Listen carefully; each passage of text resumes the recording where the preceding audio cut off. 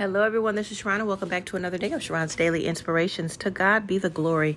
Today, we're going to have a day of prayer. Father God, we thank you for this day that you have blessed us with. We thank you, Father God, for waking us up. We thank you for spiritual understanding, wisdom, knowledge, spiritual understanding, and direction. We thank you, Father God, for having your way. We ask, Holy Spirit, that you direct this prayer.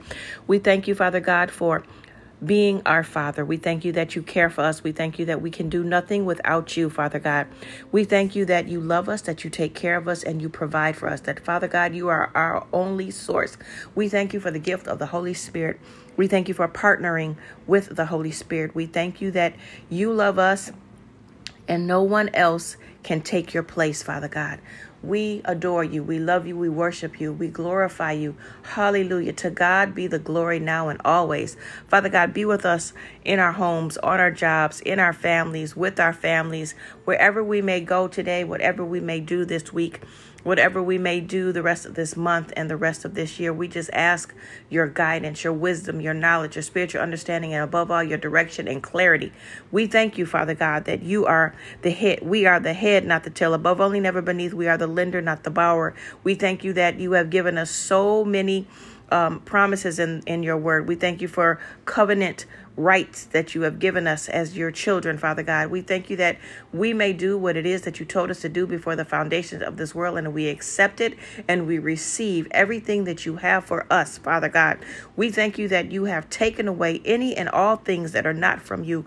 Continue to pull out, pluck out, yank out, snatch out anything that's not from you, Father God, anything that's going to hurt or harm us that we don't know about, but down the road may hurt us. We ask that you take it out right now, Father God. We want to live your way, your will, your plan, your way, your divine will in our lives at all times. We want your kingdom to come in our lives. We want you, Father God, to take full direction. We give you full permission to guide us and take control of our lives. We thank you. We adore you. We glorify you. And on this day, be with everyone listening. Be with their families.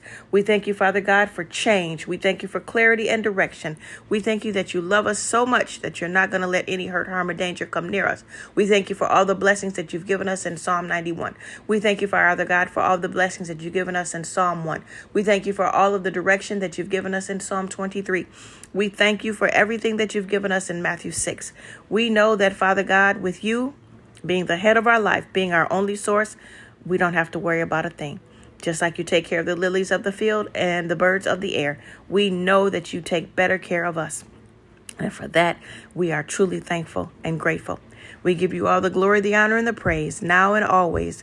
And everyone say, in Jesus' name, amen. Thanks, everyone, for listening. Make sure that you start to follow me and subscribe to the channel, and go back and listen to the other podcasts as well. Thank you very much for your support. Have a wonderful day. I'll talk to you soon. Bye. Mwah.